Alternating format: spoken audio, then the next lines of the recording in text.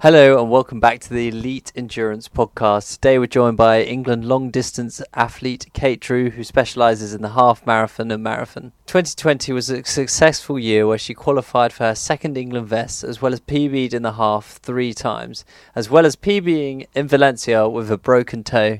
She's currently out training in Kenya, but took the time out of her busy schedule to sit down and chat about her breakthrough year. So without further ado, let's get into it. Okay, so welcome Kate Drew to the podcast. For those who don't know you, can you just give a brief introduction of yourself? Hi, thanks for having me. That's all right. So yeah, my name's Kate. I am more of a half marathon runner, really. I'm based in Taunton, in Somerset, sort of southwest England. And yeah, I've been running for about seriously for about 5 years now, and yeah, I've got my first England vest last year, so things have sort of been improving as the years have gone by. Nice. So what initially got you into running? Obviously you've been running for 5 years quite seriously, but kind of what started your journey in running? Right, so I was always very sporty at school, so I'd always do team sports, hockey, netball, rounders, everything I did.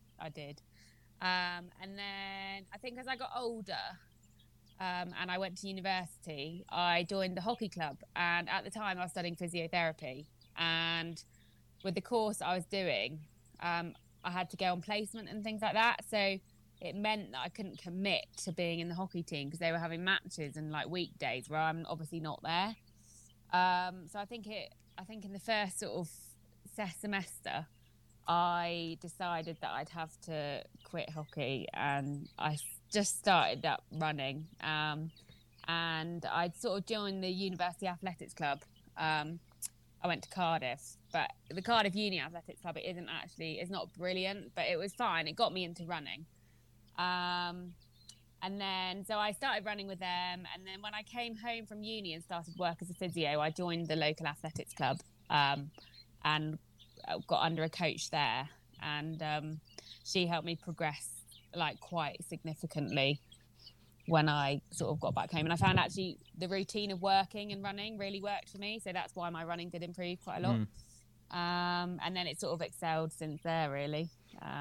And once you got the running bug, it's difficult to go back. Yeah, it definitely is. I find I got into running when I first started uni 3 years ago. Oh no, it'll be 4 years ago now. And pretty much, yeah, just it's one of those things, isn't it? You start and you just never want to stop. So yeah, obviously since then, 2022 for you was a breakthrough year, like you mentioned earlier. You got your first England vest. What would you say your biggest achievement of the year was for you? Well, I think it's going to have to be that, really. So actually, I did represent England a couple of years ago at Toronto Marathon, but at the time I didn't have the standard. I just got a last-minute call-up because I was quite young. I'd run quite a good marathon time for my age, and they said, "Why don't you just come for some experience?" Yeah. So I sort of did that in 2019 and thought, right, I really want to get this proper England vest now when I can. So I've been working towards it, and then last year I got selected to run Antrim Coast Half Marathon in August, where I actually felt like I could run in my England vest sort of properly. Yeah. And it went sort of quite well for me, so I was really happy with it. Oh, that's quite interesting that you say. So you've already represented England once, but you felt like you wanted to get it by achieving the time to make it more official. Yeah. Oh, that's really interesting. Exactly. Yeah. So, and then also on top of last year, you PB'd 3 times, knocking off. I think it was about a minute between August and October. How did you manage to do that in such a short space of time between 2 half marathons?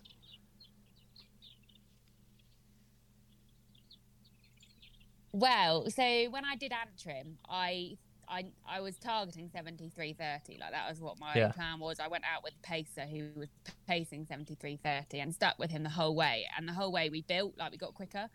But I think what happened is we sort of mucked up the pacing a bit and realised that we were probably going a bit. The GPS wasn't right, and so in the end, I thought I could push on, but I'd be running by myself, or do I just stay with the pacer and run in a group? So at the time, I thought, you know what, I don't really mind what time I get today. This is just more of a race. So I just did it tactically and stayed with the pacer the whole way, basically. And then because I didn't get the time that I wanted there, I then signed up to Valencia half marathon to get the time that I felt like I was capable of. But it did have a bit of a funny story behind it, because basically my day of the flight to Valencia, I got up in the morning and bashed my little toe against my bed and broke it. Oh my God. So I was like, I don't know what to do. The taxi's outside waiting for me to take me to the airport. What do I do? So I caught the flight to Valencia, and the first, like, the days that I was there before the race, I was thinking, I'm not going to be able to race because I can't even walk. Like, I didn't run the few days before it because I literally couldn't. And then on the day, I was like, oh, maybe I should just take a bit of paracetamol and just see if I could get through. So I managed to, like, do it and get the time that I felt like I could get. But it was so painful for my foot. And I ended up having, like, quite a few weeks off after. Yeah. Just to let my toe heal a bit. Oh, my God. That's crazy. We had, I think it was probably one of the first 4 episodes I did. I had a guy called Lee Troop on. He's a distance runner he was a distance runner for Australia. And he said that he actually broke his foot once, and he got his physios, and his physio scanned it and didn't tell him that it was broken. Oh my gosh! He went on and ran the fastest marathon he's ever run. And then afterwards, they were like, "Bloody hell, how did you do that, mate? You were running with a broken foot, by the way." And he was like, "Oh, I thought my foot was hurting, but I didn't realize how bad it was." So yeah. That's crazy that's funny. For like how you managed to push through the pain, sort of thing. So apart from pushing through the pain, do you have any tips for those looking to improve that half marathon time at all?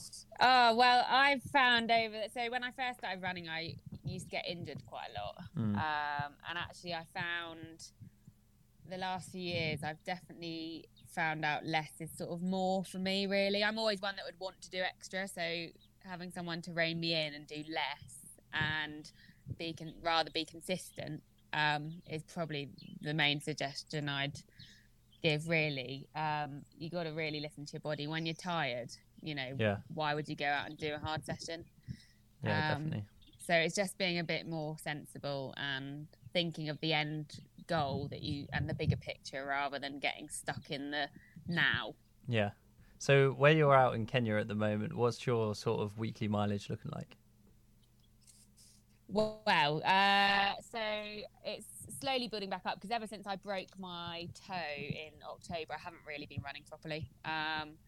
So mileage-wise, I've been probably getting to about, the last few months, about 50s, 60s, but I'm starting to head back up more towards the 80s, 90s, 100s.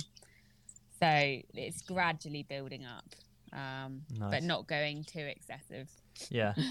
Definitely. I think that's one thing, especially like getting a coach is really good about kind of reining you in and stopping you from pushing too hard too soon, especially when you're feeling like you're kind of back from fitness, because before you know it can always come crashing back down. So right, that yeah. And on Instagram, you've kind of mentioned how one of your big achievements of last year was quitting your full-time job and kind of taking running a lot more seriously. How would you say that has affected your athletic performance? So basically, the reason why I did it was because I was working as a full-time physio in the NHS with a thing called on-call as well. So every so often you'd take a bleep home and get called in overnight, and literally you wouldn't get any sleep. And also a physio in the NHS, you're literally on your feet the whole day. And I walk to and from work as well. So I was literally running in the morning, walking to work, walking all day, walking home, running again, going to the gym if I had to. And I'd sacrifice so much sleep and recovery time it just wasn't sustainable. So I think I was at the time in my life, I'm 25 and I just bought a house, that I felt like I was secure to be able to do that, because I've rented my house out now. So I was in a secure position to be able to quit my job. Yeah. So I thought, you know what, I'm going to give it a go. My work were really, really good. They were just amazing with, you know, offering me what they did. And I found that it means that my training hasn't really changed that much. Like, hardly anything. In fact, I'm probably doing less training, but I'm getting more recovery and sleep, which is the main thing, Yeah. So, yeah. So the key is obviously like recovery and being able to kind of support yourself through renting out your house to like keep the finances coming in, but then also you can be able to like fund going to Kenya and spending time out there, and obviously spending time on your recovery. Exactly. And I am still working. I'm on the bank, which means that I can work flexibly. Like I can go away, but when I go home, I can work full time if I want to. So it works really well. Yeah. Do you where you are a physio? How would you say that affects your running? Obviously, physios are probably a lot more in tune with kind of how to improve from injuries and stuff like that. But would you say you're more of one of those people who kind of like look at themselves and it's like, oh, it's fine, I can run on injuries like you did before? Or would you say that it's improved at all? Well, so some things I'm definitely more like do what I say, not what I do. But there are definitely times where I'm grateful that I have the knowledge of physiotherapy. So I do find I know how to treat my injuries quite a bit. So I don't actually go to the physio or things like that very often because I generally can sort of treat myself. Yeah, definitely.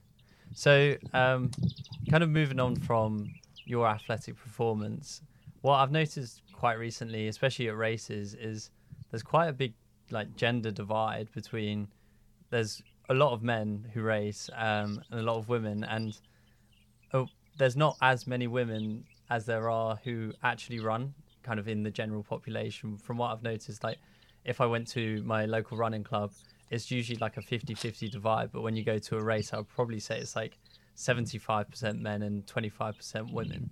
What would you say to listeners who are listening, if they are a woman wanting to race? What would your advice be for kind of first timers? Oh, it's a difficult question actually, because I actually think compared to other sports, I actually feel honoured that in running we're quite, like I'd say women's and men's running is quite equal in a way, like compared to other sports, obviously like football. But yeah, I'd say definitely at start lines. So one thing that I have found a lot recently at start lines is that you have a lot of men that look at you and literally barge in front of you, and you don't get any set like. So say like in Valencia half that I did in October, I started in the elite sort of wave, and we were all standing at the start, and then suddenly about 2 minutes before the start gun went off, they took this tape away and all these men came barging through behind us and literally like shoving us out of the way just to get at the front. So like it's a difficult one. What I really think they should do is have separate, like on the same start line, but have a bit for females and a bit for males, like especially the elite females. Because otherwise you just get bombarded down by men and they just think they're better than, like quite a few of them think they're better than you, and then you'll start off and they'll be slowing you down. So it's just I've heard a lot about the Valencia start line problems, especially the recent 10K out there was a bit of a shambles. That didn't look good. No. But I would say in England, I think we do quite a good job, especially with elite females. There's usually kind of like a separate start. I know when I've raced a few half marathons last year, especially the Great North Run, they kind of have the males go off with the majority of the crowd, but let the females kind of have a buffer, so there's no kind of like of that pushing and shoving. That there's obviously a huge issue out in Spain, because I also raced the Lanzarote 10K, and even though it was a smaller wave, it definitely felt like I could have easily fallen over right at the start. So maybe it's a Spanish thing. They need to sort out that wave system. Possibly. Crowd control. So, with your Valencia race, can you just kind of recap how it went for you? Because obviously you said you ran with a broken toe. So I just kind of I'm kind of interested in how that race played out for you, really. So I thought when I went into it, right, I'm going to start at my 73:30 pace, and then if my foot's too sore, if it's too painful, I'll just have to stop. I wasn't expecting to finish, to be honest. And it was a really, really humid morning, and I'm not very good in the heat. So all the time I was thinking, I can just give up now. Like, I can just give up now. Like, my head wasn't really in it, but I just somehow kept going. And it did, like, I'm quite generally, when I hit a pace, I can sort of stick to it the whole way. So I did literally hit the same split the whole way. Yeah. And it went really well. I actually thought I got so much more in the tank. I reckon I could have run faster that day if it was like perfect conditions for me, and like obviously my foot wasn't hurting. But it makes me hungry for more. Gives me something to work towards. So I mean, on the day it went as well as it could on the day. So and I really enjoyed it. So yeah. What are your goals coming up for the rest of the year then? Obviously you're out in Iten at the moment trying to get a big block in. Do you have any upcoming races? Yeah, so I think when I come down from altitude, I'm looking at targeting a half marathon. I haven't quite decided which one yet, because I have actually extended my stay in Kenya another month because I love it so much here. So I haven't decided what I'm going to be racing yet, but then I'll probably over the summer, I think I'll be targeting some slightly shorter, like to 5K, 10K, get a bit of speed up, and then my main real aim is Valencia marathon at the end of the year. I've since 2019 I haven't done a marathon because my aim was to sort of focus on the shorter stuff for a bit, and then go back to the marathon, which I've given it about 3 years now. So it's time to sort of go and see if I can go and nail another marathon, really. So what was your marathon PB before when you raced last? So I ran 2:45 in London 2019. Yeah. And to be honest, at that time, my PB before that was 3:03. So my aim for that marathon was sub 3. But I was going along feeling fine. I got to halfway and I thought, I feel all right, I'll pick it up a bit. And then I got to like 20 miles and this guy was like, if you carry on, you'll be going for 2:45. I was like, really? He was like, yeah. And I was like, okay then. And like my last mile was my quickest mile by, so like I think it was 6:07. I remember it being, which was like, and I just felt great at the end. I finished at the finish line. I just could have felt like I'll carry on running. So it was like a really good day at the office for me then. Yeah. So yeah. Would you say that performance was down to just like good fueling or just great training? Yeah. So I think one of the things is every time I'd done a marathon before that, I hadn't taken any fuel on. So this was the first marathon where I took gels. I took some Science and Sports gels every sort of like 6 miles, I think. And that obviously gave me a boost. And then I think that was a time when I got my first pair of 4%, the Nike 4%. So I had those on as well, which made a big difference. So yeah. Oh, nice. So I think as well, this kind of leads well on to kind of what you wear when you race. And recently on Instagram, you said you've struggled with like body confidence before, but you're kind of on this journey now where you're feeling a lot more confident in your body. Do you have any advice for kind of other female athletes that might be experiencing the same things? Yeah, so I'd say like as a youngster, I was always very, I had quite low self-esteem and low self-confidence, and, you know, I felt like, you know, not great in myself. And I think, so my mum's always said, like, as you get older, Kate, you'll learn to find yourself and, you know, sort of you'll get more confident in yourself. And I think over the years, I've definitely become just more confident myself. And actually your body's, you know, you've got to be proud of your body. And yeah, and I just think, you know, you got to be grateful that it can do what it can do, and who's there to judge it? Like, if you're happy to stand out, like in Antrim, first time I wore sort of pants and a crop top, I just felt I didn't worry about what anyone else thought. I just felt confident, and it actually, I find if you race feeling confidently or run feeling confident, then you just have a much better race. I think it takes a bit of practice as well, and sometimes like.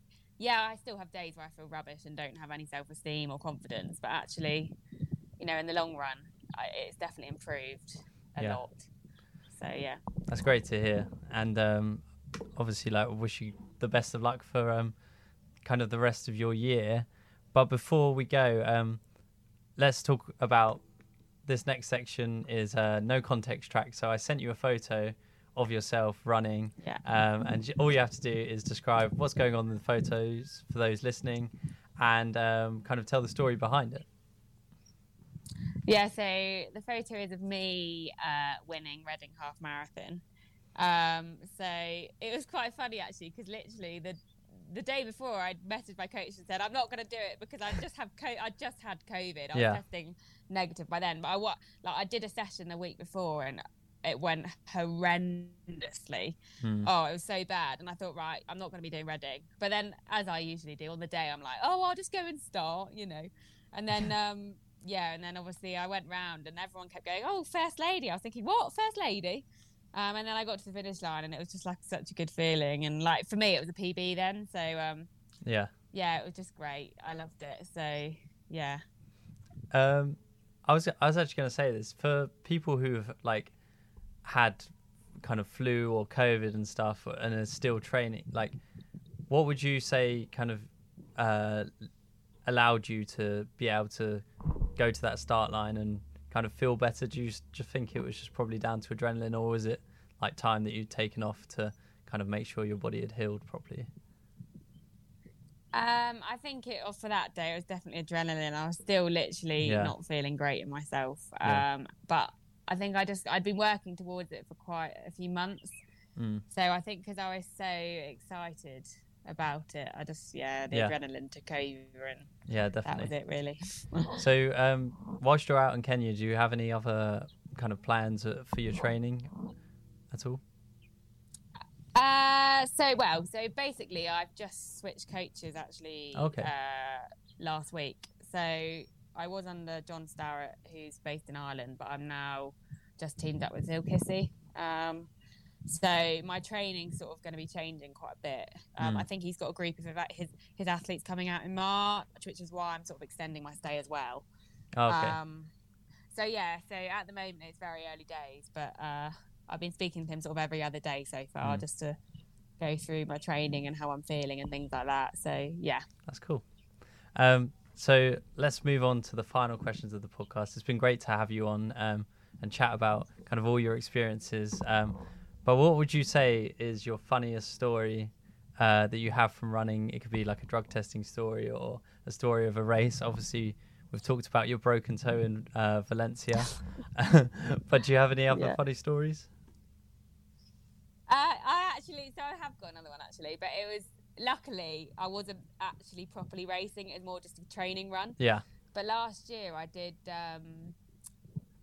Bournemouth half marathon end of last year, just as an easy, like a steady run. Yeah. And we were going along, and I was with a group of guys, and we were just going, clipping along, and we got to this bit, and we didn't know where to go, so we just carried on straight down these like really steep coastal path steps. And got to the bottom and realised, oh my goodness, we've gone the wrong way. Like, where do we go? And at this point, I was down on the promenade again. So I was like, I don't know what to do, because I was in first lady position.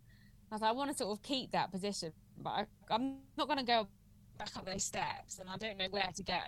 So I literally just ended up carrying on running up and down this promenade till I got to like 14 point something miles, just so then I knew I got the distance in. And then I got to the finish line, and I still came first lady. But it was annoying at the time, but then afterwards it's sort of just a bit of a funny story really, because because it was just, I think if I was racing I would have been a bit annoyed, but because I wasn't really, it didn't really matter too much. So you ended up making up your own route, and you still ended up getting first lady. That's amazing. Yeah, but it's also something that you don't think about that in a race. No, like you always think that in a big race like that you're going to know where you don't have to worry about where to go. But honestly, I didn't know where to. We didn't know where to go. We were all looking at each other like, where do we go? And all the other guys actually stopped. But I was like, well, I'm not going to lose my first lady position. I'm going to just keep going. Yeah. So it was an interesting one. But yeah. Did you not think when you were going down the stairs that it was a bit of a interesting? Well, I did. So what I started going halfway down. Yeah. Yeah, so what I did is I went halfway down and I thought, this isn't right. I'll run back up. So I was running back up, but then all these other men were coming down. So I was like, well, they're all coming down, so maybe I'll carry on down. So I just then thought, oh, well, I'll turn around and go back down again. And then I got to the bottom, and then, we realised, obviously, we'd gone the wrong way. But I was like, oh, well, there's no going back now. So, yeah. Definitely. So, finally, if you were stranded on a desert island and you had to pick one person, whether they be factual or fictional throughout history, who would it be and why? Unfortunately, you can't choose Bear Grylls because we've had We've had too many people choosing Bear Grylls. So. That's all right. No, I've had a long think about this. So it's a bit of an obvious one, but I would probably pick David Attenborough because he's literally like one of my idols. Yeah. And I watch all of his documentaries and everything like that. So I just love to be on a desert island with him being able to tell me about all these different animals and things like that. So yeah. That's really good.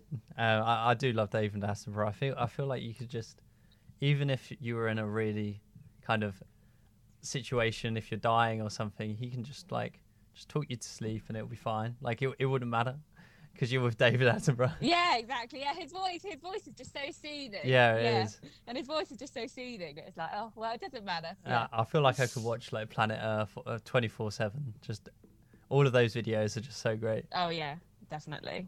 Anyway, thank you so much. Exactly. Thank you so much for coming on the podcast. It's been great to chat to you. Do you have any other plans kind of going into the rest of the year? Obviously, like you said, you're targeting the marathon, but just anything else going on in your life? Not really, to be honest. No. Yeah.